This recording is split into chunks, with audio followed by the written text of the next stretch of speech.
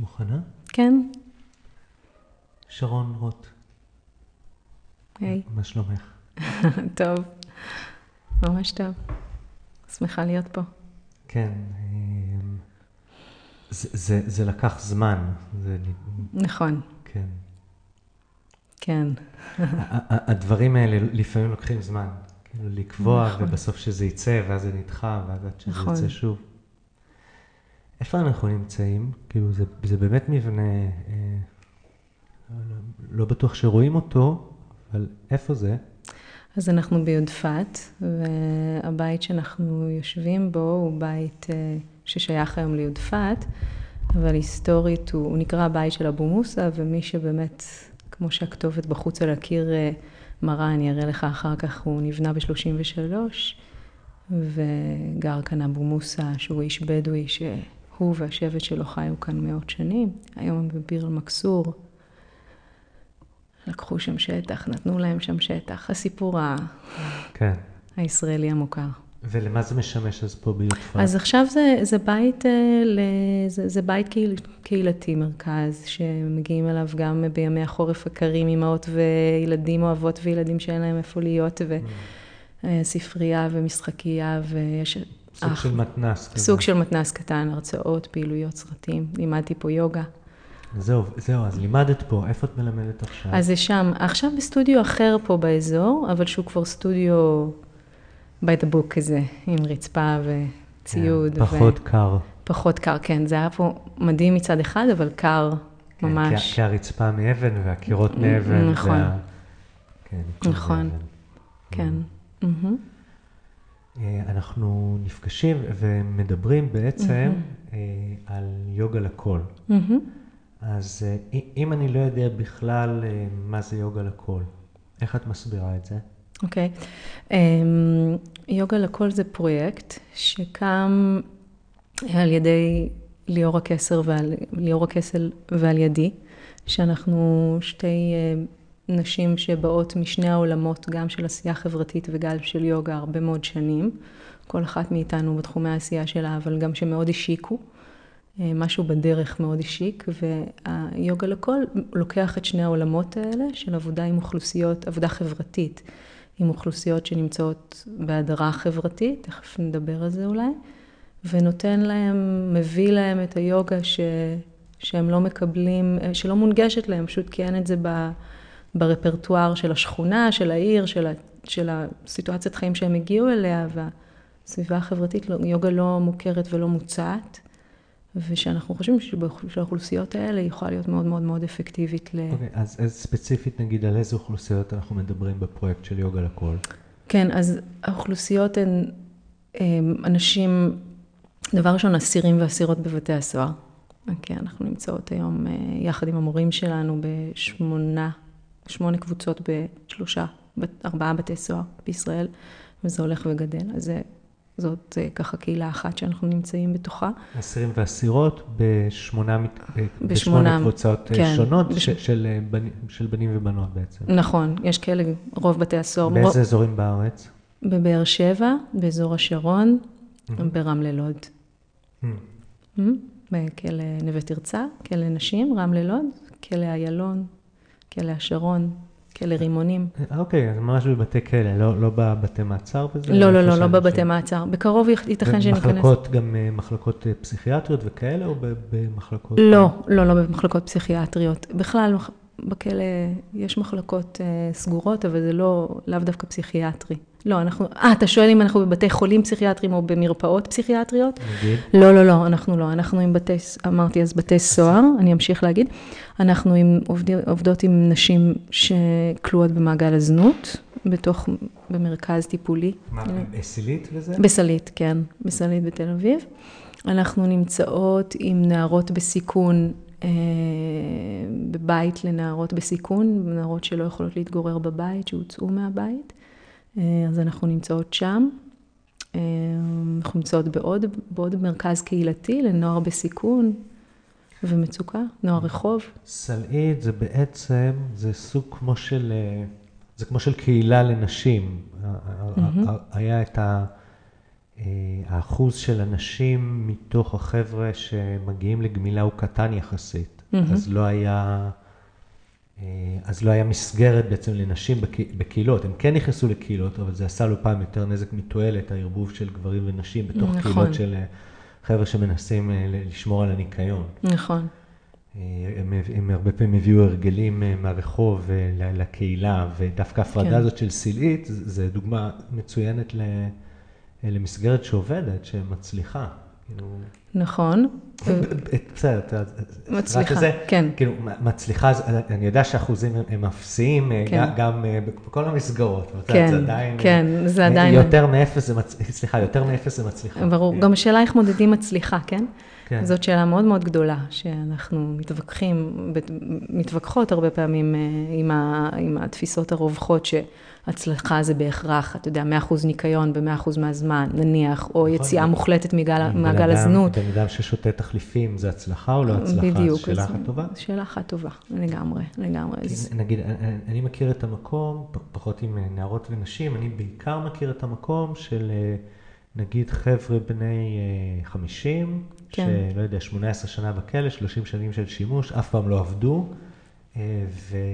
ואז נגיד אם בן אדם כזה שותה תחליפים למיניהם, ומצליח לשמור על איזושהי מסגרת, והולך לקבוצות של נכון. והוא לא ברחוב. נכון. אז הצלחה או לא הצלחה? נכון, אז יהיו שיגידו לא, יהיו הפוריסטים שלא מאמינים במתדון, נגיד. תראי, יש גבול, אז זה היה 50, אבל אם הבחור הוא בן 25 והוא שותה תחליף סם, נכון, אז זה כבר הצלחה או ויתור? אז אנחנו צריכים לראות מי הוא הבחור בין ה-25, מה הסיפור האישי שלו. כן, אנחנו צריכים לבדוק. זה תדעי לך, את בטח עם בנות חובה את זה, אבל זה הכי קשה לי. החבר'ה שהם צעירים, כן. שהם די נגיד 20 ו-23 וכזה, כן. ויש להם דרך מאוד ארוכה, כאילו הדרך ארוכה מאוד לפניהם. הם אפילו לא מתארים לעצמם כמה הדרך עוד ארוכה. נכון. וזה הרבה פעמים קשה, את יודעת. מה, לראות אותם לראות חבר'ה שנגיד מצליחים בשרון להגיע לאשפוזית, ומצליחים לגמור את האשפוזית ולעבור איזה 3 שבועות. כן. ואז במקום ללכת ולהמשיך לקהילה, כן. את יודעת. כן, זה נורא קשה לראות את הדבר הזה. ואז עוד מעגל, ואז עוד סיבוב. ברור. אני יודע, שנתיים אחרי זה עוד פעם. ברור, עוד פעם. כן, אבל אי אפשר להחזיר שנתיים ברחוב. לא. נרשמות נצרבות בגוף. כן, נכון. זה דברים שהם מחוברים, נכון? שימוש בסמים, נגיד בנות במעגל הזנות בכלל, ובתי כלא. נכון. הכל יושב באותו מעגל. זה נכון. לא חשבתי על זה, אבל... זאת אומרת, כן, חשבתי על זה בטח 100 פעמים, אבל לא בצורה הזאת, כן. זה מעגלים מאוד קרובים. כאילו, הם יכולים לעבור מאחד לשני, כן? מהמעגל של השימוש. בעצם, הרבה מהאנשים בזנות הם גם משתמשות, כי בשביל להקהות את וגם תחלואה כפולה? לגמרי. תסבירי למי שלא יודע מה זה תחלואה כפולה. תחלואה כפולה זה כל מה שקשור בעצם לסבול משתי בעיות או מחלות, בעיות מאוד מאוד קשות, שונות זו מזו, זה חשוב להגיד, שונות זו מזו ובמקביל, זאת אומרת, בגוף אחד, בנפש נשמה אחת, שזה וואו, כל כך קשה. נניח להיות גם מכורה לסמים וגם עם מחלת נפש קשה. אוקיי, הוא גם בזנות וגם בסמים, אם כי זה יותר קרוב, אני לא חושבת שזה ייפול תחת הקטגוריה של תחלואה כפולה, אבל כן, ואז גם הבעיה הגדולה זה שלא... אז פוסט-טראומה והתמכרות,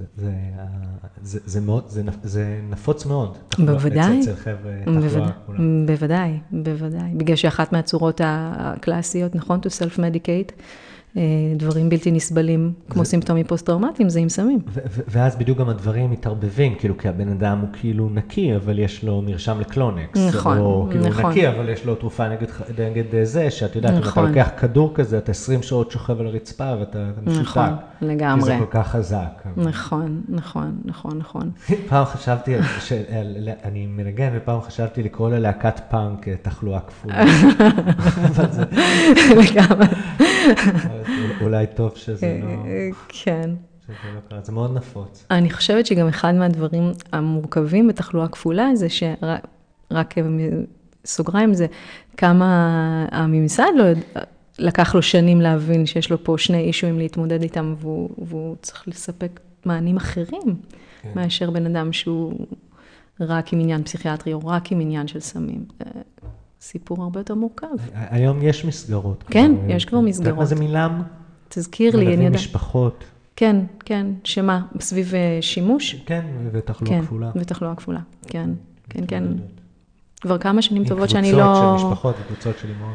כן, פחות מעודכנת בשירותים עכשיו, בגלל שבעצם רק עם החזרה של יוגה לכל, ההקמה של יוגה לכל, אז חזרתי חזרה לתחום הזה הטיפולי חברתי, שזה תחום שהייתי בו המון המון שנים, לא כמורה ליוגה, אלא כפשוט אשת שטח. ולמה אני חשבתי על יוגה, למה שאני חושב על יוגה לכל, אני חושב על בתי כלא בעיקר? כי שם הכי פרסמתם שחסר לכם מורים? או כן. שם זה הכי חדש? לא, זה הכל הוקם באותו... דבר ראשון, יוגה לכל הוקמה, אולי זאת הסיבה, שמעבר לעניין שאנחנו מפרסמות, שאנחנו מחפשות כרגע מורים, אז אתה בטח רואה את זה בכל מיני מסגרות, ואז אתה חושב שזה העיקר, אבל זה לא בגלל זה. בעצם הפרויקט שלי ושל ליאורה, מי שעשתה בינינו את החיבור, זאת אורית. אפילו שאורית המורה שלנו. אורית גופטה. ואפילו שהיינו המון שנים, גרנו אחת ליד השנייה, ליאורה ואני, ביפו בעצם, ועבדנו בשדה החברתי. לא באמת הכרנו, ואז ידענו רק מי אחת, כן? הכרנו בפנים. ואז אחרי הרבה שנים, אני כבר עזבתי את יפו, ליאורה עדיין שם. בעצם אורית עשתה את החיבור בינינו, הבנו ששתינו תלמידות של אורית, והיא עשתה בינינו את החיבור. ובעצם במשך כמה שנים, לקח לנו 5 שנים, שאנחנו כבר או 4 שנים, שאנחנו בדיאלוג אחת עם השנייה על העניין של יוגה לכל, אבל כל פעם זה לא התאים, מסיבות כאלה ואחרות, ובינתיים לאורך השנים האלה ליאורה התחילה להתנדב במסגרת הפרויקט שלה, הפרויקט סיום של הקורס, בבתי כלא. בנווה תרצה. היא התחילה ללמד אסירות, ובעצם הפעם האחרונה שאני והיא ישבנו, ואז כבר הזמן בשל, והחלטנו להקים את הפרויקט, הוא גם כתוצאה של 2 עבודת התנדבות שלה, של פעם בשבוע בנווה תרצה. אתה מבין, לכן אני חושבת שזה באיזשהו מובן associated בעיקר לאסירים ואסירות, אבל זה לא רק, אבל צריך להגיד, גם רוב הפעילות שלנו, זאת אומרת, 50% מהפעילות שלנו היא בבתי הסוהר, אז אמפירית זה גם נכון, וקוראים דברים מעניינים עם הנושא הזה, אם תרצה לספר לך. אז שאת אומרת, הפעילות, בואי נגיד תסביר לי, מה הפעילות? מה זה אומר הפעילות שלנו? מה אתם בפועל, מה בפועל אתם עושים או עושות? אנחנו בעצם... בוא נתחיל אנחנו מגיעות למקומות האלה ומספקות שיעורי יוגה איכותיים, לא אנחנו פיזית רק, יש לנו, זה אנחנו וצוות של מורים, יש היום ליוגה לכל משהו כמו 8 מורים. את מלמדת? אני לא מלמדת, אני עכשיו מתחילה ללמד, השנה עסקתי, אני הייתי יחד עם ליאורה, עסקתי בכלל בלהרים את הפרויקט הזה שיעמוד, ולכן כיוון שזה הכל התנדבותי בינתיים, ולפרויקט אין משאבים ברגע זה, אז ההחלטה האסטרטגית שלנו כמי שהקימו את הפרויקט הייתה שהמשאבים שלי ילכו לניהול ולהקמה ולכתיבה ולא לעבודת שטח. אבל עכשיו מי שהפרויקט פתאום יש תינוק, הוא נולד, הוא עומד כבר, הוא הגיע למצב שהוא יכול ללכת. אז עכשיו אני הולכת לרדת לשטח ולהתחיל ללמד פה בבית סוהר בצפון דווקא. אני מאוד שמחה ומתרגשת על זה, זה היה מאוד... חסר לי. תתארי לי ללמד שיעור של 90 דקות, שיעור רגיל עם מזרנים. כן, שיעור רגיל לגמרי. כמה אנשים בקבוצה? זה יכול לנוע בין 4-5 לבין 12-15, זה יכול להיות. בגילאים?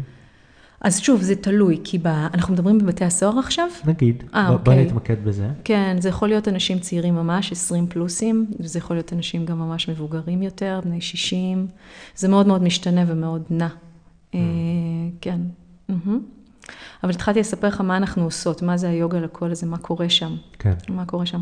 אז בעצם הצוות שלנו מגיע, אנחנו עושות את החיבור, כיוון שהוויז'ן שלנו הוא להביא שיעורי יוגה איכותיים, ככלי שיקומי, ככלי שמסייע לשיקום של האדם, של האישה.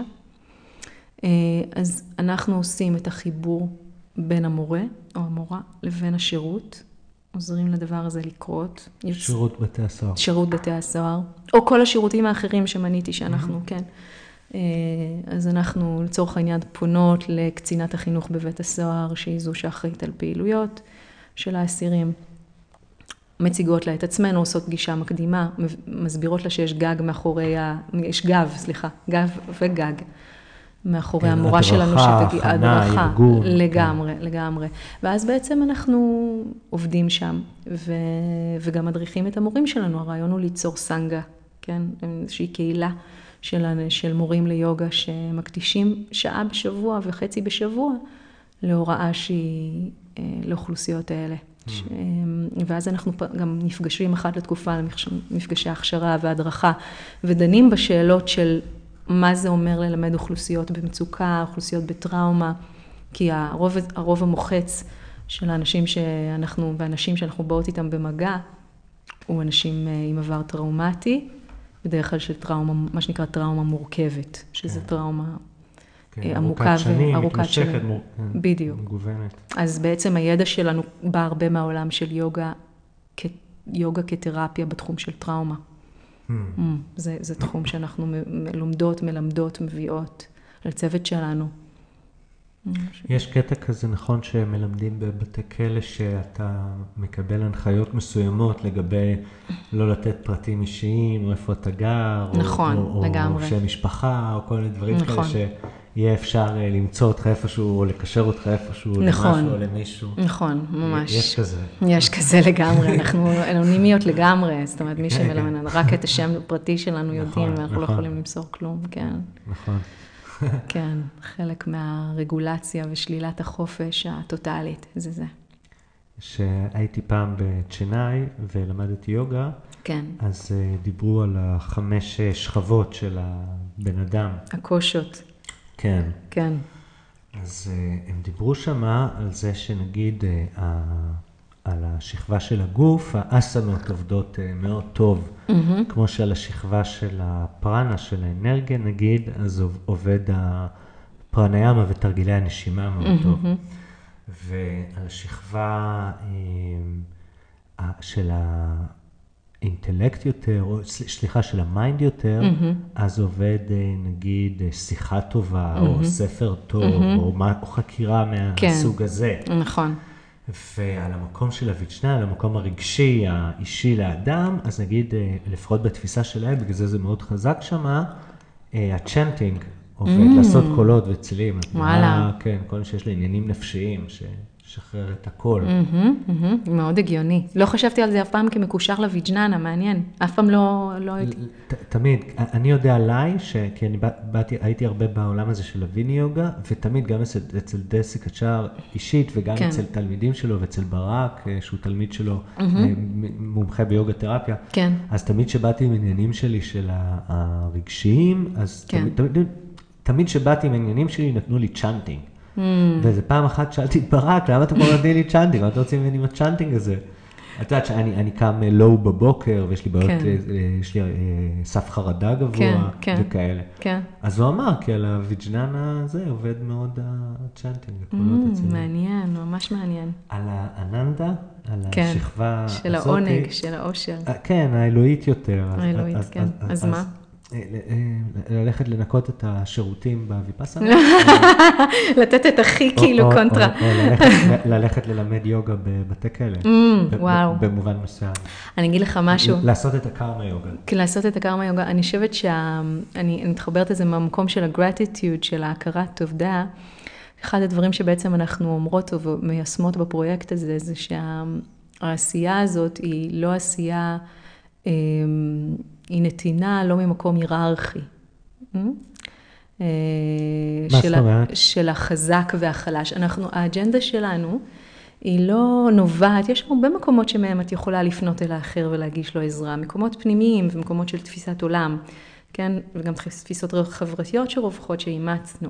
אחת זאת התפיסה של אני הפריבילגי, מה זה? כל הפילנטרופיה במובן מסוים מתבססת על התפיסה הזאת של אני הפריבילגית, אני העשירה שנולדתי עם פריבילגיות כלכליות וחברתיות כאלה ואחרות פוליטיות, מגישה עזרה לעני החלש, שאתה יודע, הוא לא שפר עליו גורלו כמוני, ואני אתן לו מהמקום הזה.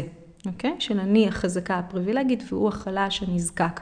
זאת עמדה שלא פוליטיקלי קורקט היום להגיד אותה, אבל אני חושבת שאם נסתכל עמוק פנימה, נראה שבמובן מסוים, אלא אם כן, אני לא יודעת, עברנו אם זה משהו מאוד מאוד חזק ועם הרבה התכוונות של עבודה פנימית על המקום הזה, יש בתוכנו את המקום הזה. יש בתוכנו. כמו שיש בתוכנו גם הרבה מקומות אחרים שאנחנו רוצים לחבור ולחזק אותם, אבל יש אותו, יש אותו. המוסר הנוצרי, כן? אני באיזשהו מובן עם השיחות האלה, הרי הייתי גם עם רינה וגם עם רחל, ושתיהן מורות מהמקימות של הארגון מורה היוגה וכל זה, את יודעת, הן שניהן נשים עמידות ומשכילות ובעלות יכולות, כאילו זה לא, צריך בשביל זה אמצעים. כן. או לפחות היה צריך אמצעים כדי להקדיש את החיים שלך ליוגה. גם היום במובן מסוים. גם היום במובן מסוים. מפני שזה מקצוע שלו, אי אפשר להרוויח בו הרבה כסף, כאילו, אלא אם כן את ממש ביג שוט, או איזה כאילו אולטרה מרקטר פרסן, או... אני מהסטודיו והכל, זה פרנסה שהיא לא פשוטה. לא, היא לא פשוטה, ולא כל שכן למורה שאין נניח אין לסטודיו, או משהו כזה, היא פשוט נודדת, וגם הרבה מאיתנו לא תופסים את עצמנו כבעלי עסק, אני תופסת את עצמי כבעלת עסק ליוגה, אפילו שכן, אבל אנחנו לא תופסים את עצמנו, ואנחנו לא מתנהלים באופן הזה. בקיצור, זה משאיר אותנו בלי הרבה כסף, אבל עדיין מי שיכול להרשות לעצמו לעסוק ביוגה כהוראה, אלא זה בכל זאת איזשהו מעמד שהוא לא המעמד ש... אתה אפילו חשבתי על זה השבוע, לפני כמה שבועות, הדבר שמורים ליוגה הכי שונאים, זה השיווק, זה כן, לשווק. נכון. אבל ישבתי, את יודעת, ועשיתי איזה פוסט בפייסבוק, ויש איזה צילום וכמה מילים, ומה קורה, ועשיתי סנד, וחשבתי לעצמי שזה הרבה פחות נורא מלעבוד במכרה פחם.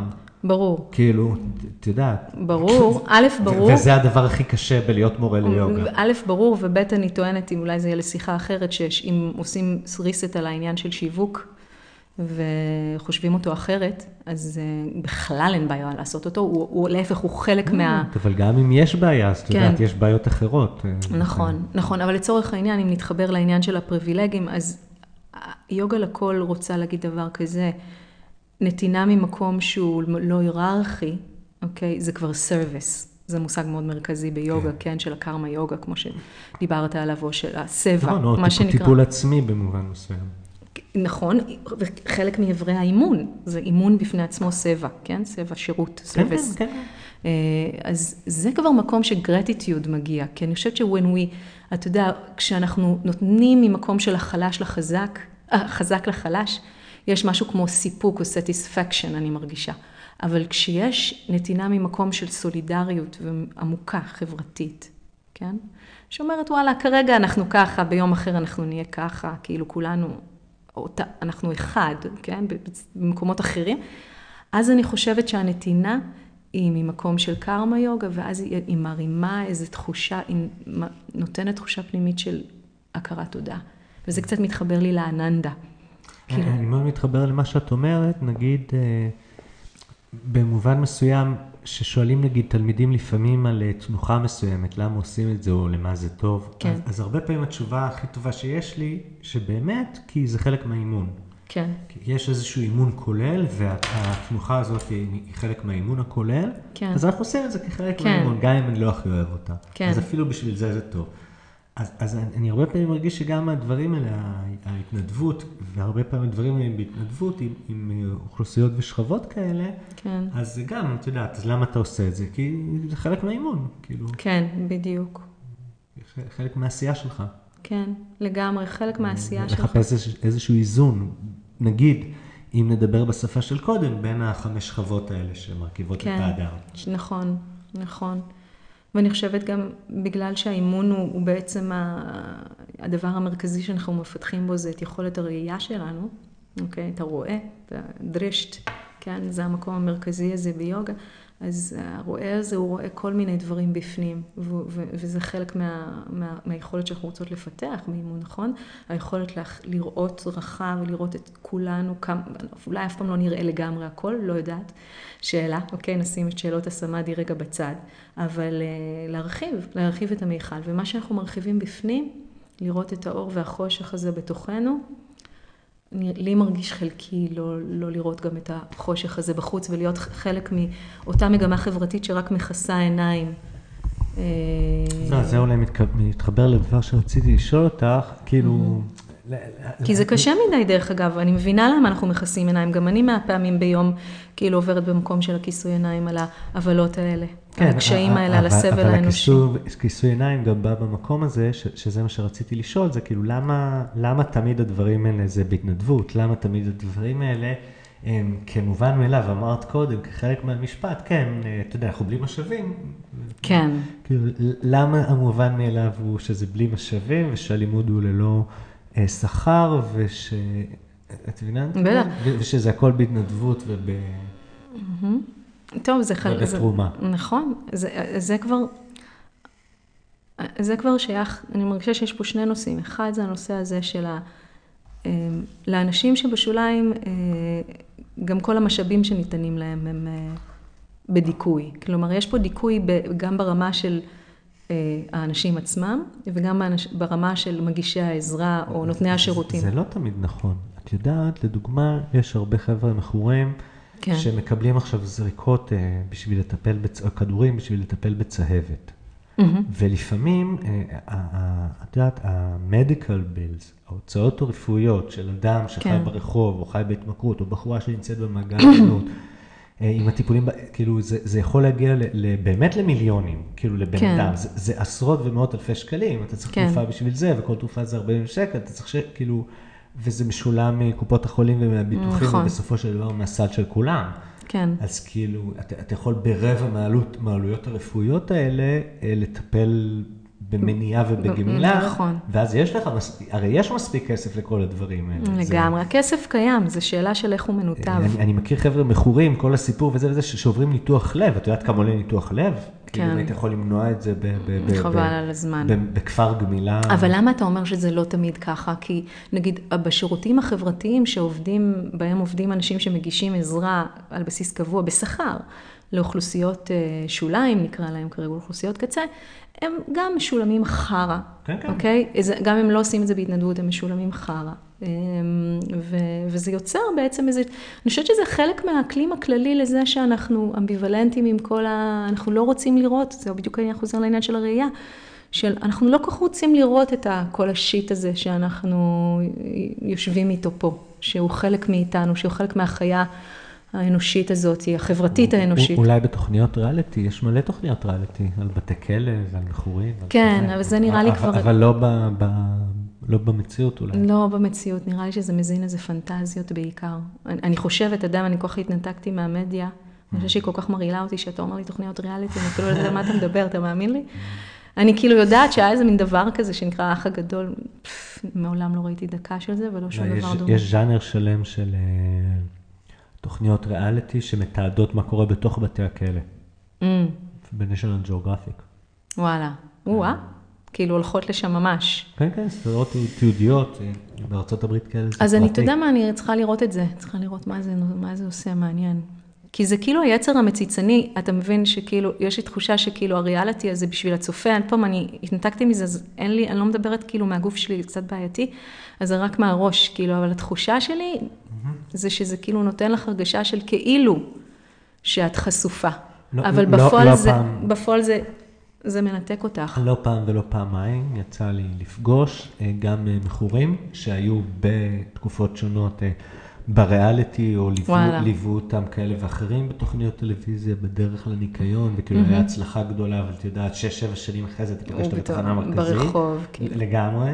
וגם את יודעת, גם הם בחורות ממעגל הזנות, שמלווה אותה זאת ומלווה אותה זאת, אבל בסוף שכולם הולכים הביתה, אתה נשאר לבד עם עצמך, והרבה פעמים... נכון. בגלל זה אני סולדת מהתוכניות האלה. כי אני מרגישה שהן עושות ניצול ציני במצולמים שלהם. לצורכים וויוריסטיים מציצניים של הקהל הרחב.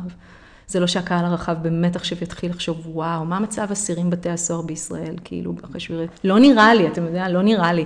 או מה אני יכול לעשות, או איך אנחנו צריכים להעביר את שיטת הענישה שלנו, את שיטת הטיפול שלנו בעוברים על החוק. את יודעת, אבל שאתה בסוף בשטח נמצא, ושאתה בסוף מבקש ממישהו עזרה ספציפית שנמצאת בטווח האפשרויות שלו, אתה תתפלא כמה עזרה תתקבל. כאילו נגיד, אתה צריך תחומות או דברים בחגים וזה, אנחנו מקבלים טונות של שמפויים, כן. או אם אתה אומר לבן אדם, תקשיבו, אני צריך עזרה בלהסיע דבר ממקום למקום, או אם מישהו זה במקום העבודה שלו, אתה יודע, לעשות משהו, לספק משהו, אז הוא יעשה בשמחה. או לתקן איזה רהיט, כן, אם הוא כבר נגר והוא שמע שצריך באיזה מקום. אז כאילו, אני מאוד מרגיש את זה, או לתרום, אנשים בסופו של דבר, אם אתה בא ואתה אומר להם, תקשיבו, צריך עזרה פשוט, ומשהו שהוא באמת באפשרי שלהם, אז הם מאוד שמחים לעזור. אנשים מאוד שמחים לעזור. מאוד מאוד שמחים לעזור, ובגלל זה כאילו, יש לי תקווה במין האנושי, גם עם כל היה לכם הרבה אנשים שרצו להתנדב לפרויקט של היוגה לכל?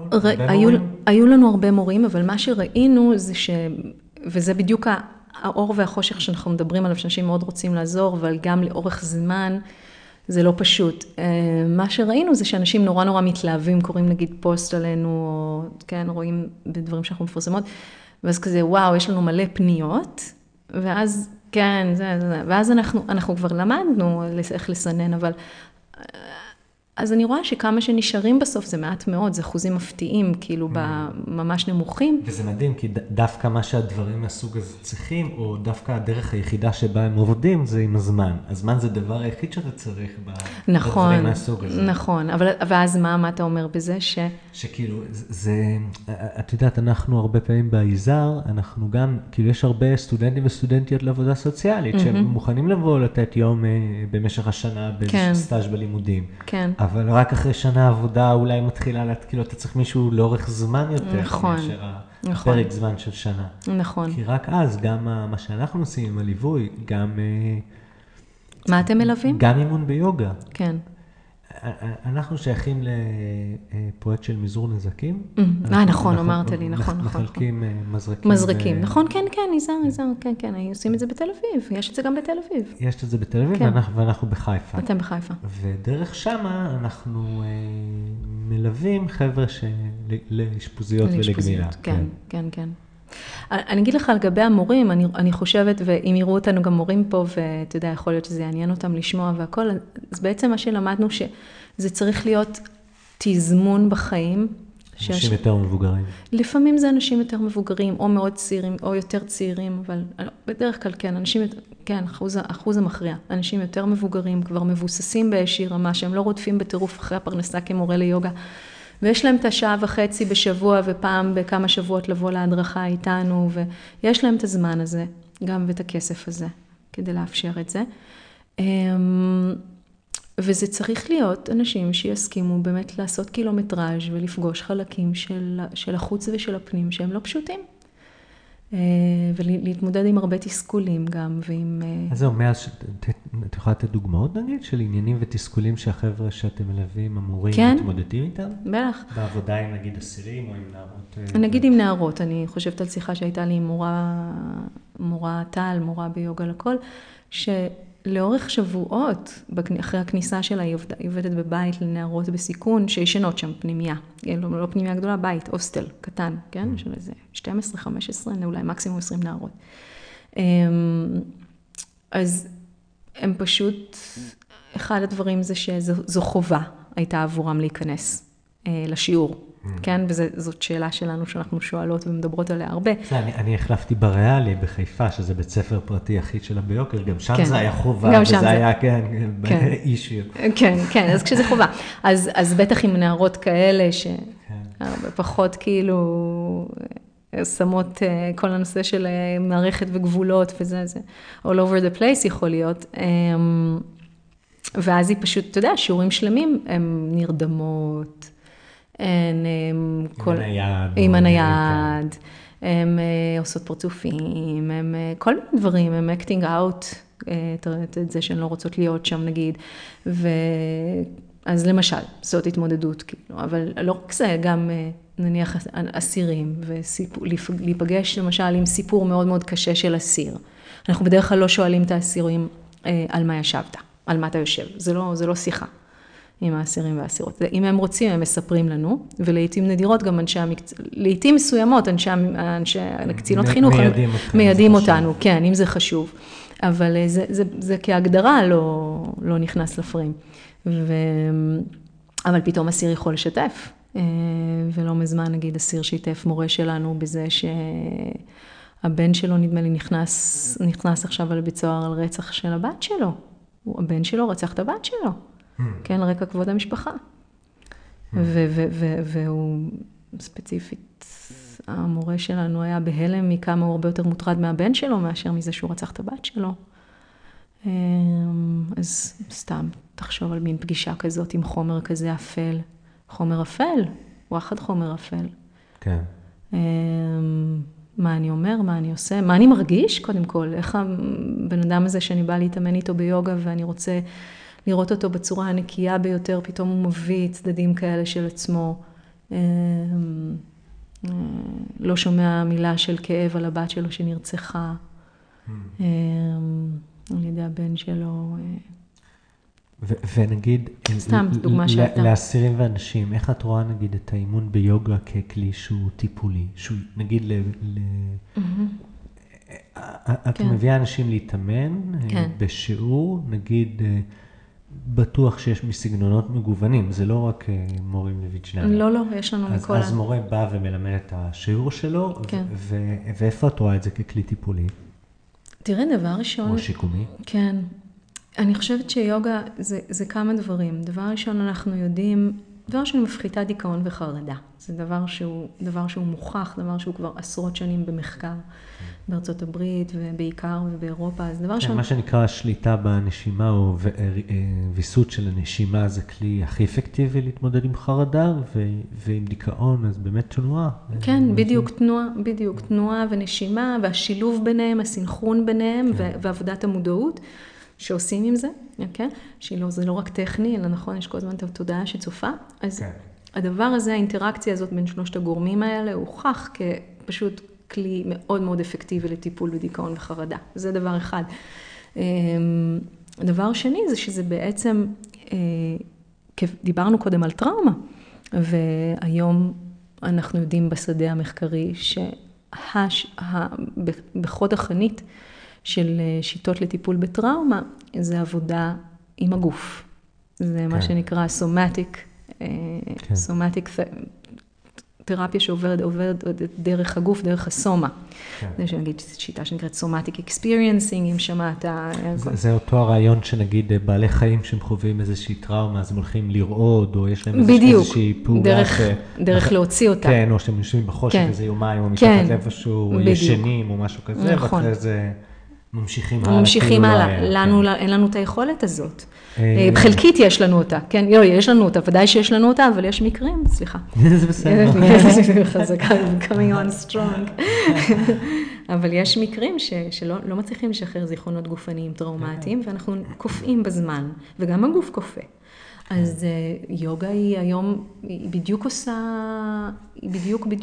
יושבת בול על הקטגוריה של עבודה לטראומה, שהיא טובה לטראומה, ואנחנו טוענות וגם רואות במחקרים, בארץ זה עוד לא התחיל, אני מאוד מקווה שנלווה את הפרויקט שלנו במחקר, ביום מן הימים, זה לא, מקווה לא עוד הרבה זמן, ואז נראה את זה גם פה, אבל בחול כבר רואים שעבודה על טראומה היא בשילוב עם יוגה, וגם שיחות טיפוליות, וגם עבודה נניח עם שיטות אחרות, מאוד מאוד משפרת את התוצאות, פשוט של ההפחתה של הסימפטומים, מאוד משפרת, סליחה. אז היא תומכת בגמילה, ובעצם החלק הקשה בגמילה זה בעצם להתמודד ולטפל בגורמים נגיד לשימוש, או גם את יודעת, עם אנשים בכלא וגם עם אנשים ברחוב, זה כאילו החלק הקשה זה בעצם לטפל בדברים שהביאו אותם לרחוב, או בעצם בטראומות שאנשים חווים וצוברים איתם. נכון. אומרים עלינו שאנחנו קצת, המוח שלנו עובד כמו ההולדר, זה אלה שאוספים הכל ולא יכולים לזרוק כלום. כן. אז אנחנו גם, כאילו, כנראה שאנחנו הכל זוכרים, והמגבלה שלנו היחידה זה נגישות למידע. נגיע לפתוח אותו, אבל המידע נמצא שם. וואו, כן, זה מרתק לחשוב. אז האדם זוכר הכל כנראה. כן, והגוף שלו זוכר גם. הגוף שלו כנראה ברמה הסומטית, כאילו הגוף שלו זוכר. נכון. זה מה שרואים. וגם שימוש בסמים מתמשך וארוך, וגם כמובן בעולם של הזנות, זה מאוד מחובר לגוף החוויה. מאוד. כי הטראומות חקוקות עמוק, גם שנשים בזנות למשל, הטראומה היא גופנית כל הזמן, זאת אומרת, אנחנו לא רק מדבר על... תראה, גם בשימוש, אתה נהיה נם לזה, זה נהיה לך כאילו עניין כזה שגרתי, אבל כשבן אדם בא לקבל מזרקים, אז יש אנשים שלוקחים מזרקים רגילים, של אינסולין בשביל הידיים, ויש אנשים שנותנים כל מיני אחרים הם צריכים, מחטים בצבעים שונים ורוחים שונים, בשביל מקומות שונים בגוף. כאילו casual, אבל אתה יודעת, זה לא כזה casual. לא, זה לא כזה casual, לחורר לך את הגוף על בסיס יומיומי. שלא לדבר על זה שנשים בזנות גם חוות התעללות ואלימות מצד הסרסורים שלהם, מצד, כן? אז זה לא רק המינים הלקוחות, זה גם כל מה שמסביב. אם אתה באמת רוצה להסתכל בבהירות ביכולת של בני האדם להפוך מצב שמלכתחילה הוא רע לגרוע יותר, אז אתה יכול להסתכל באמת על המקום הזה. כן. אנשים יכולים להתנהג מאוד לא יפה אחד לשני. מאוד לא. מאוד לא. פעמים זה באמת גם חבר'ה מאוד צעירים, אבל לא רק. לא רק. אני חושבת שהרבה מהנכונות של מורים ושל מה שאנחנו מציעות לעשות ביוגה לכל, זה באמת לראות, וזה עם אסירים זה מאוד חזק, זה לראות את הפן של התוקף, לראות ולהצליח לעבוד עם החלקים האלה, לתת לאנשים, על אף שהם תקפו ולהכיל את העבירות הקשות האלה, ואת הפגיעות הקשות האלה שהם פגעו בנפש ובגוף של אחרים, ולהצליח לתת להם ממקום אוהב את היוגה. אבל את מרגישה שזה משהו שהוא מתוקשר בשיעורים, או שהשיעור זה השיעור? לא, השיעור זה השיעור, אבל זה נמצא שם ודאי מאוד מאוד עמוק אצל המורה, ובטוח שגם אצל התלמידים, ברמות כאלה ואחרות, אבל זה אני לא יודעת. אצל המורה, בוודאי שזה. כן, כן. את יודעת, יש איזושהי מחשבה שאומרת שהגוף הוא בעצמו יכול לרפא. כן. ולא פעם מה שצריך זה לאפשר למיינד להפסיק להפריע לו. נכון. וברגע שהמיינד מפסיק להפריע לגוף, אז הוא באמת יכול לעשות דברים פלאים. שמוגדרים לא פחות ממופלאים. מופלאים, ניסים, כן. נכון. אז אולי קצת זה, את יודעת, שבהרפאיה או בסוף של השיעור, כשרגע המיינד שוקט. כן, או נסוג. כן, נסוג. אני חושבת שאפרופו העניין של הצלחה וכישלון, אתה זוכר שדיברנו בהתחלה, מה זה נניח, מה זה אומר לשקם אישה בזנות, כן, שזה ספקטרום רחב והגדרה של הצלחה. של הצלחה. אז אני חושבת שמבחינתי, בן אדם ששוכב בהרפאיה עמוקה בשיעור יוגה, מצליח בכלל. לשכב בהרפאיה עמוקה בשיעור יוגה, להקשיב לנשימה שלו, שהמיינד שלו באמת נסוג לכמה דקות, והוא נוגע במעיין, שותה מהמעיין הטהור הזה, אני לא בטוחה מה הזרע אתה יודע, של המים האלה שנכנסו לתוך הגוף, איזה אימפרינט חיובי יהיה לזה ומתי, אפרופו סמסקרות, נניח ביוגה, כן, אותן הטבעות בסיסיות שנטבעות בנו עם כל אינטראקציה עם המציאות, אני חושבת שזאת הטבעה שאני... It is what it is. It is what it is. זה חוויה שאתה עושה אותה והיא שמה. היא שמה ואנחנו אף פעם לא יודעים מתי הזרע ממנה ינבוט. אז מבחינתי זאת גם הצלחה, שאם הבן אדם הזה יודע שהוא יכול אחר כך לקחת את זה הביתה או לקחת את זה לפני השינה, לקחת את זה לתא שלו, ולתרגל בתא שלו את זה לפני השינה, האסירים מדווחים באופן משמעותי, למשל, על הטבה בשינה. כן, הטבה בשינה היא דרמטי, שהוא היוגה בבתי סוהר. רציתי לשאול, בדרך חשבתי, את יודעת, אומרים שנגיד תלמיד שהיה לו פריצת דיסק, או מישהו שיש לו כאבים מיוחדים, איפשהו תלמיד מאוד טוב, כי הוא מאוד ערני וזהיר, ורגיש לכאב. חושבת שהאסירים הם תלמידים יותר טובים, כי הם, כאילו, את יודעת, כלואים ב... כי באמת יש, התודעה שלהם, או המקום הפיזי שלהם הוא כלוא, במובן מסוים. אני חושבת כאילו מנצלים יותר את ההזדמנות, אם יש בפוטנציאל מסוים לחופש, כשאתה כלוא. נכון, אני חושבת שהחומות החיצוניות, באופן מפתיע, יכולות להיות הזדמנות מאוד מאוד מאוד, יכולה להיות מקפצה, זה לא להרבה אנשים, אוקיי? בגלל שגם הכלא הוא סביבה טראומטית. צריך לזכור, פוגעת כשלעצמה. הטראומות משתחזרות בכלא, אוקיי? אבל אם יש פתאום איזה ניצוץ אצל מישהו, והוא והוא הולך לכיוון שבעצם זה לוקח אותו פנימה, אז הכלא הוא הזדמנות מאוד מאוד מאוד מאוד משמעותית בחיים של בן אדם. הוא יכול להיות מקפצה, אבל כמה כאלה אנחנו מכירים, לא הרבה. יש הרבה סופרים וזה, אבל כן. סופרים וזה, כן. אבל זה לא... שזה build a character, כן, אבל כן. שאפשר גם בדרכים אחרות. כן, אז כן, לפעמים זה פשוט, זה מראה כמה...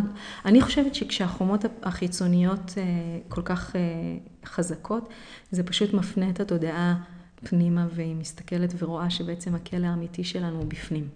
היא יכולה לראות את האמת הזאת בבהירות רבה בתוך בית הסוהר, אבל צריך להיות שם שילוב של גורמים, גם שקשורים לבן אדם וגם שקשורים למערכת, שבכלל יאפשרו פתאום את ההתבהרות הזאת. ואני חושבת שהמטרה של יוגה לכל, אני אנסח אותה עוד פעם, זה להביא לכמה שיותר אנשים שיראו את הישיבה שלהם בכלא כהזדמנות. וניתן להם גם כלים פרקטיים שהם יכולים... ידע וכלים מעשיים של אני נפגש עם אסיר בחצר, ובא לי להוריד לו וואחד קפה, אוקיי? ועוד שנייה אני כאילו, אני משפריץ, כי אני לא יכול, ואני עוצר. אני מרגיש את המגע שלי כפות רגליים באדמה, אני לוקח נשימה עמוקה, ואני עוצר ואני לא נכנס לקטטה, אוקיי? עכשיו יש סיפור של יורה, האסיר של יורה מלמדת, שסיפר לה שהוא רב עם מישהו, נכנס איתו לבלגנים, ושניהם, אלוהים יודע למה, נכלאו בצינוק, והם יושבים בצינוק, והבן אדם מת לתת מכות לאסיר השני, ופשוט באותו רגע הוא נשכב על המיטה, והתחיל לעשות פרניאמה, והאסיר הוא אומר לו, אחרי כמה זמן, הוא אומר לו, תגיד לי, מה אתה עושה? גם הוא היה חם עליו. מנסה לא להרוג אותך. מנסה לא להרוג אותך, בדיוק. והוא הצליח, ולא רק שהוא הצליח, הוא גם גייס את הבן אדם שיבוא לשיעור יוגה, אמר לו, בוא, יש בכל יום כזה וכזה, בוא תראה מה זה נותן לי, בוא תראה מה זה יכול לתת לך גם לך. כן, זה גם משהו, את יודעת, שדיברת קודם על שיעשו מחקר, זה משהו שהוא מאוד אמפירי, אתה יכול באמת לבדוק, לאורך זמן, היסטוריה של אסירים ושיקום, וחזרה למעגל של הבית סוהר, או לא. נכון. היום בעולם יוגה ממש ממש הוכחה כמסייעת להפחתה בחזרתיות, שהיא נאמבר 1 בעיה, בגלל שזה לא עובד הסיפור הזה, זה לא משקם באמת, וגם אין לזה יומרה לשקם, זה הנישתי. כן? אז אפילו שיש טיפול, גם כן יש טיפול, צריך גם לתת קרדיט, כן, לחלקים הטיפוליים שיש בבית סוהר, אבל הם לא מרכזיים בפרדיגמה, כן? הם לא מרכזיים. אז אחד האישויים המרכזיים זה מה שנקרא רצידיביזם, זה האם אנשים, לראות שיוגה עוזרת, אנשים שעובדים בטיפול, אז יש אנשים שבאים לעבודה ויש אנשים שבאים לעבוד. תעשה לי את ההבחנה רגע. שמי שבא לעבודה, בא לעזור לאנשים ואת יודעת, משקיע את מה שצריך כדי באמת לעשות את העבודה שצריך לעשות. ומי שבא לעבוד, בא לסיים את העבודה מהר וללכת הביתה. כן, לגמרי. ואולי עם ראש טיפה קטן יותר. כן, תמיד, כל יום מחדש קטן יותר. אנשים שבאים ללמד יוגה, הם באים לעבוד, הם לא באים לעשות את העבודה. זה לא איזשהו משהו שהוא, את יודעת. כן. הוא בא לעשות את הדבר, הוא בא באמת להיות שם וללמד ולטפל. ממש. במובן מסוים. נכון, נכון. כן.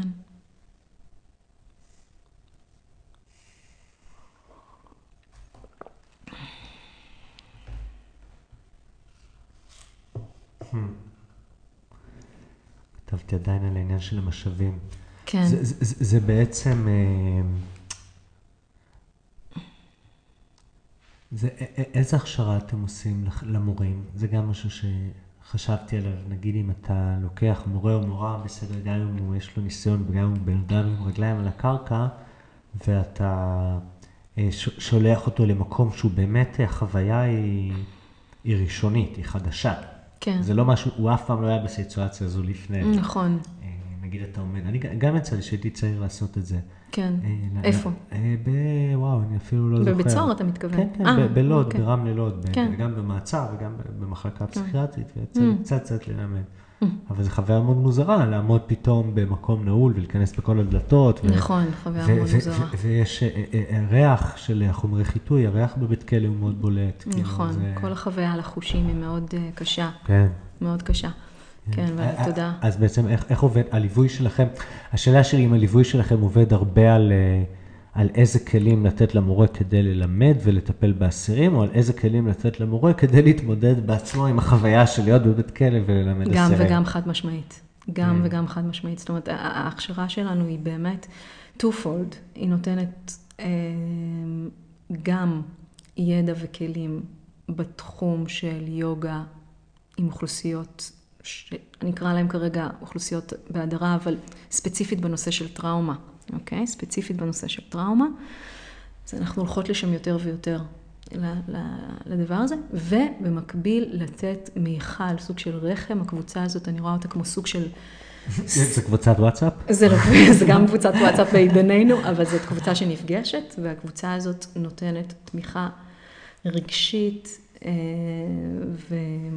וגם משמשת כקבוצת חשיבה, אבל פשוט מיכל רגשי. חוויות דומות של אנשים? כן.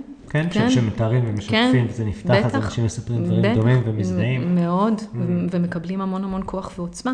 אני חושבת שבכלל כמורים ליוגה, אין לנו הרבה כאילו פעילויות של הגילדה שלנו, אנחנו לא חזקים בזה בכלל, ואז מורים הרבה פעמים מוצאים, זאת אומרת, אנחנו הולכים למורים שלנו כדי ללמוד ידע באימון, אבל אנחנו לא יושבים ומדברים על מה זה להיות מורה ליוגה, ופתאום אני חושבת שהבנו... בטח לא בקונטקסט של עשייה ספציפית, אתה מדבר על זה בהקשר של עשייה מסוימת. נכון. אז זה נותן פשוט, אנשים מוצאים שהקבוצה הזאת היא טובה להם גם לעשייה הספציפית הזו, שהיא בתוך מסגרת של יוגה לכל, וגם לגדילה האישית שלהם כמורים, לעבודה שלהם עם התלמידים שלהם, שהם בקהילה, התלמידים הרגילים שלהם. את אומרת, מדברים על זה, מעידים שזה מעשיר את השיעורים הרגילים. מאוד, בטח. בגלל בכלל כל דבר שאנחנו עושים במקצועי נוגע בנו באישי, וכל דבר שאנחנו עושים באישי הוא מקצועי, זאת רק הבחנה שהיא, אתה יודע, סוג של... אני מאמין גדול בזה שהאדם צריך חוויות שבועיות או יומיומיות אחרות מאשר לעמוד בפקק ולשבת במשרד, ולעמוד בפקק ולשבת בסלון מול הטלוויזיה, וחוזר חלילה. וללכת ללמד אסירים בכלא, בהחלט זו חוויית חיים, כי אם אתה מחפש חומר... בהחלט. גם ללמד אנשים לגמרי רגילים, so called, זה חוויית חיים, ואם היא באמת באה מהמקום הזה של, ובדרך כלל באה מהמקום של הרבה אהבה וחוויה של משמעות ורצון להעניק, אז בוודאי כשזה עם אוכלוסיות שמאתגרות אותנו, לא בשגרה שלנו, לא ביום יום שלנו, אנחנו הרבה פעמים לא נתקלים באנשים האלה, אז כן, אנחנו מאוד מאוד משתדלות לתת עטיפה מקצועית ורגשית, גם ידע, גם ידע וגם תמיכה. יותר קשה למי שעובד עם אסירים, או יותר קשה למי שעובד עם נשים ונערות בזמן? לא, זה לא, זה אישי? זה אישי מאוד, כן, זה אישי מאוד. אני חושבת שהעולם של הזנות, זה מאוד מאוד אישי, אבל אני רוצה להגיד שאני חושבת שמשהו בעולם של לעבוד עם נשים בזנות, זה אחד הדברים הקשים ביותר שיש. כן, זה nasty, זה קשה בטרוף. זה ממש, זה אחד החומרים, מה שנקרא his dark matters, זה his dark matters. כן, את יודעת, אני יוצא לי קצת שאני יכול לעזור בלא עומדות מנגד, את מכירה את זה? בטח, כן. תגיד מה זה אבל כדי ש... אני אגיד לך, אני לא יודע בדיוק איך להגדיר את זה, אבל אני מכיר את זה כקבוצה בפייסבוק, שיש לה מעגלים שונים של תמיכה באמת בנשים ששורדות במעגל הזנות, את יודעת, מאות של סלי מזון בשבוע שמגיעים אנשים הביתה, עזרה בללכת למקומות, בליווי, במקרה חירום. נכון, זה יותר, נכון, זה פילנתרופיה, זה פחות טיפול, זה יותר פילנתרופיה. לא, זה לא טיפול. זה לא טיפול. אבל את יודעת, לא, אבל זה משמעותי מאוד. אני לפעמים, אם אני צריך להסיע דבר מפה לשם, או לעזור קצת בכזה, או לעזור קצת בכזה, אני מרגיש שאחרי כל גל קטן כזה של עשייה, אני צריך לא מעט זמן להתרחק מזה, כן. כן. זה כבד עליי ממש. זה כבד נורא. זה נורא, נורא, נורא. אפילו אתה בא לבן אדם הביתה לקדוח שני חורים ולפרק כזה מדף, ואתה יודעת, כל החוויה הזאת, אתה יוצא משם, אתה חצי חודש, אתה עוד לא חזר לך איקוליבריום. זה קשה. ממש, זה קשה נורא, נורא, נורא, נורא, נורא.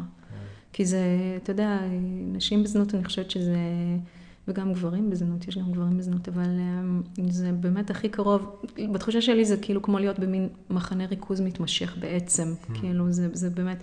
מבחינת הלקיחת האנושיות והחפצה של הבן אדם. כן, וההתעללות המתמשכת גם. ההתעללות המתמשכת פשוט. זה התעללות יומיומית מתמשכת. גם על ידי הלקוחות וגם על ידי הסרסורים. כן, זה גם על ידי התמכרות, זה 99.9% זו התמכרות. והרבה תחלואה כפולה גם, כי זה... בטח. אני ממש חייבת להביא את השל שלי. נהיה לך קר. נהיה לי קר, הנה הוא פה. נכין זה. בסדר? אז כן, תסלחו לי רגע. תסלח לי. שנייה רגע, לא הכל טוב. רגע.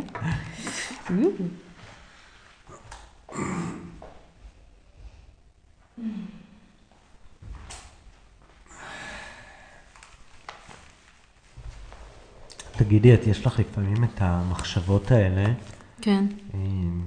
שכאילו זה קצת כמו כוסות רוח למת? לא.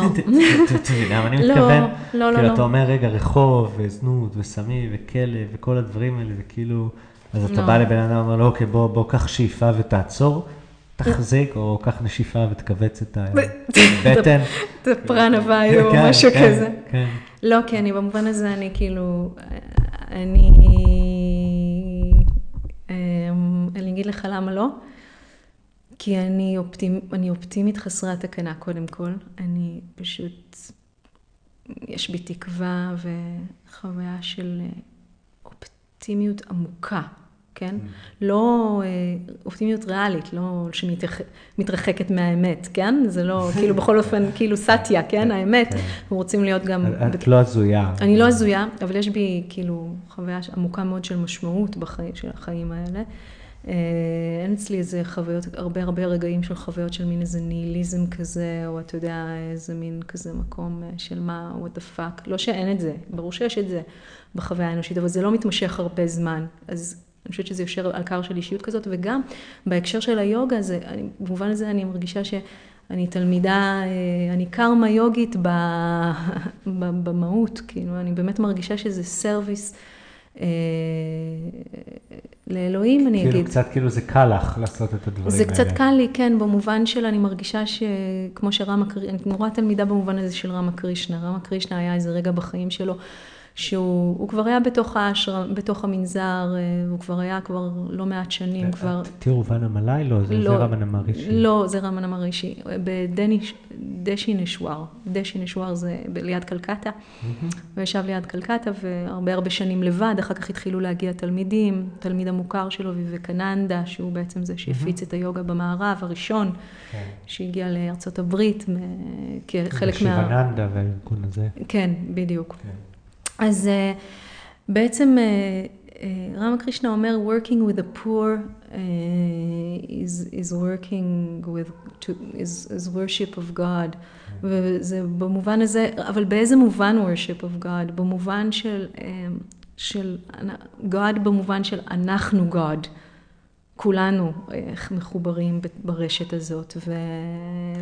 אתה רוצה להעיר את הקונדליני, feed someone, לך תכיל מישהו. לך תכיל מישהו, בדיוק, וזה כאילו מבחינתו ההתמסרות הגדולה ביותר היא שם. האקט של surrender, המושג הכל כך מרכזי הזה של surrender ביוגה, כן, הוא בהרבה מובנים שם, במובן של הנתינה, של לא מבקשת, וזו שאלה טובה, איך אנחנו עושים. את מרגישה שאת צריכה, נגיד, לשים גם את זה על השולחן שאת מדברת עם אנשים, את ה-benefit של השירות, או של העשייה, או שאנשים כבר באים עם המוכנות והמקום הזה לשלם? אני חושבת שאני מאוד רוצה, ואני אגיד לך גם למה. קודם כל... כאילו, אתם עובדים עם זה, עם המתנדבים, לשים את אנחנו זה על עובדים עם השולחן, זה, את אנחנו המקום הזה עובדים עם של זה. ההתמסרות והנתינה? אנחנו עובדים עם זה, כן, אנחנו לגמרי עובדים עם זה. א', כי אני חושבת שזה מקום שצריך לטפח אותו.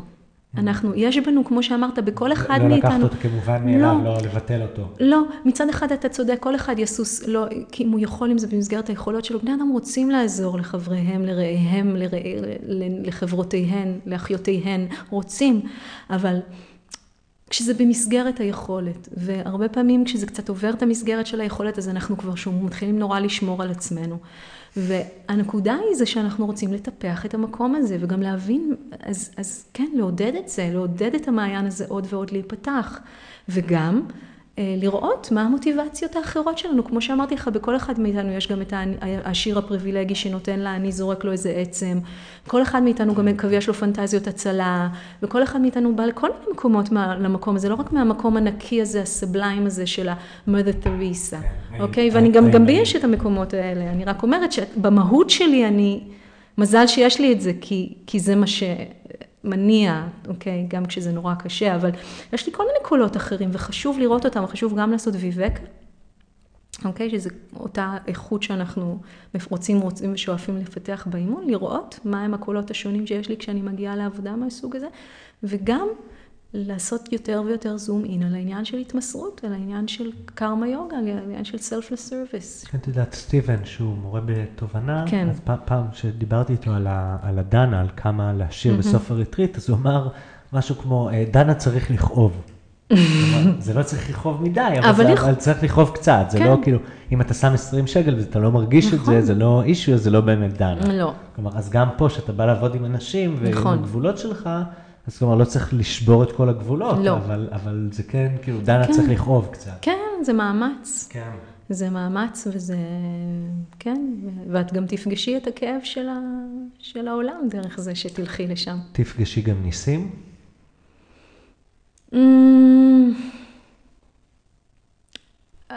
שוב אנחנו בשאלה מה איך אנחנו מגדירים כנס.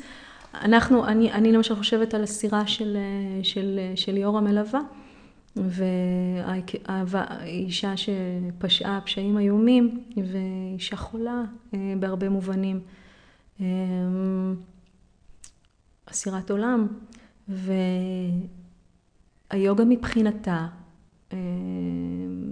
זה הצלת חייה, היא כותבת יומנים שלמים על האימון שלה, היא מתאמנת במחלקה. על המפגש עם עצמה. כן, על המפגש עם עצמה, היא מתאמנת כל יום, היא מציירת את התנוחות, היא כותבת שירה. זה נשמע כמוני בגיל 20. כך לא אובססיה על האימון, כן. כן, אבל זה הרבה פעמים הגילוי הראשוני, כן? זה יכול לבוא בכל מיני שלבים, אבל... אני מגדיר מבחינתי נס זה, את יודעת, בחורה שאנחנו מכירים עכשיו, שאחרי, לא יודע אפילו יותר מ10 שנים, והיא לא כזאת מבוגרת, את יודעת, לא יודע, גיל כרונולוגי 28, גיל נפשי 8, ניסיון חיים 800. כן, אוי, שיזס. אז נגיד, מישהי כזאת היא 6-7 חודשים בסלעית, זה מבחינתי נס. בדיוק, זה נס. ואת יודעת, שיקמה את השיניים והתחילה לעבוד במספרה או whatever, או זה גם מבחינתי נס. לחפש תעסוקה או את יודעת, לימודים או משהו כזה, זה נס. לא, זה נס, זה נס. רואים ניסים כאלה, לא בטירוף, לא המון, לא כמו שהיה טוב להראות למספרים שהפילנטרופים רוצים לראות, אבל אפרופו פילנטרופיה והמקום שאיך היא מודדת הצלחות. אבל יש, בטח שיש, וגם האמונה בנס מספיקה כדי ליצור את האפשרות לנס. אם אין אמונה בנס, את לא יכולה לעבוד עם האנרגיה שדרושה כדי לזמן אותו בכלל. כן. תראה, אני נגיד עם בן אדם, מה אתה עושה עם בן אדם שמעשן סיגריות, או מה אתה עושה עם בן אדם שבחור? אתה קובע תאריך להפסיק, או אתה קובע תאריך ללכת לאשפוזית, כלומר, אתה מתאמן במחשבה של לפתוח את האפשרות לשינוי, כלומר, זה אחד הדברים הכי טובים שאתה יכול לעשות. נכון. בן אדם בחור, נכון. להגיד, אוקיי, אז בוא, נכון. לא משנה אם תעמוד בתאריך. נכון. עצם ההגעה שבוע בשבוע והפתיחה בפניהם את העולם הזה של היוגה, היא ההצגה של האפשרות למשהו אחר. לשים את האפשרות על השולחן. יש גוף שיכול להרגיש אחרת. יש נפש שיכולה להרגיש אחרת. כן. יש בתוככם משהו שהוא מעבר למי שאתם כרגע. בואו ננסה להתחבר אליו. כן, אפשר לבנות יחסים אחרים. כמה זמן בעצם, ממתי יוגה לכל עובד? שנה. בדיוק שנה. זאת אומרת, יש כאמור ברקע שנתיים קודם התנדבות של ליאורה בנווה תרצה, אבל כעמותה, כפרויקט שיושב בתוך עמותה, שנה. בעצם, שאת אומרת, זה גם הגיוס וההכשרה וההדרכה של המורים. כן. זה בעצם עניין של שנה. כן, כן. וגם, כן, לגמרי, כן. את חושבת, את רואה את המורים האלה באמת עושים את זה שנים רבות קדימה, וזה הופך לחלק משמעותי בחייהם? אני מאוד מאוד מקווה שכן. אבל מבחינתי אפילו אם בן אדם מגיע לשנה, זה כבר יפה מאוד מאוד מאוד. כן, שנה זה גם טוב. אם נצליח עוד, ואם אנשים ירצו עוד, אז פנטסטי, אבל את השנה אנחנו דורשות. את ההתכוונות לשנה, כן, את הכוונה לשנה. כן, את הכוונה לשנה, כי בפחות משנה קשה לעשות תהליכים. נכון. כן. אז זהו. אז בואי, הנה נגיד אם אנחנו מתחילים לסיים, אז בואי נגיד, קודם כל, איך אפשר למצוא אתכם? מי שמתעניין, איפה הוא מוצא פרטים או אותך או את ליאורה? כן, אז יש לנו אתר שבקרוב יעלה לאוויר, כאילו זה עניין של בטח שבוע, אולי זה המקום להגיד, שנקרא יוגה for all. אני איתי. כלומר, יכול להיות שעד שזה יהיה ביוטיוב, זה כבר יהיה... מצוין, כי גם אני איתית, זהו, אז יופי, אז גם אנחנו קצת איתיות בנושא הזה. אז הוא נקרא yogaforall.co.il. יוגה for all, co.il, כן. אז שם אפשר למצוא אותנו, בטח יהיה לנו גם דף פייסבוק בקרוב וכזה, אבל בגדול שם. ואיזה חבר'ה אתם מחפשים? נגיד אם היית צריכה להגדיר את המורים, מורים עם הדרכה, עם הכשרה, גילאים? כן, זה מורים שיש להם לפחות ניסיון של 2 לפחות, ויש בהם רצון בוער, בדגש של בוער, לעשות משהו בשדה החברתי עם יוגה. אלה שני ושזה הזמן בחיים שלהם שמתאים לזה כרגע. כי לפעמים יש בנו רצון בוער, אבל הטיימינג לא מתאים. אוקיי? כן. לפעמים הטיימינג מתאים והרצון לא מספיק בוער. אז צריך שיהיה את שני הדברים. אתה זוכר ששרי אורבינדו אומר משהו על העניין של הזמן, הפעולה של הזמן והמאמץ של התלמיד. מה הם הגורמים. מה שמביא את הפירות. כן, גם המורה אחר אומר את זה בהקשר הזה, אבל כן, הזמן והמאמץ. כן, זה קצת מה שאמרתי קודם, שבעצם, את יודעת, ביוגה או בליווי של מכורים, הזמן זה הדבר העיקרי. ממש, ממש. לעשות את הדבר ולחכות 2, 3, 4, 5, ואז בעצם, כן, סוג מסוים של פירות. נכון, נכון. אז זה חוזר כרגע רק בנושא של הטיימינג, של לדעת, זה הזמן שלי להיכנס לדבר הזה כמורה. זה מעניין אותי להתפתח בכיוון הזה. זהו. טוב. תודה רבה. תודה, היה לי תענוג. היה מעניין וכיף, תודה.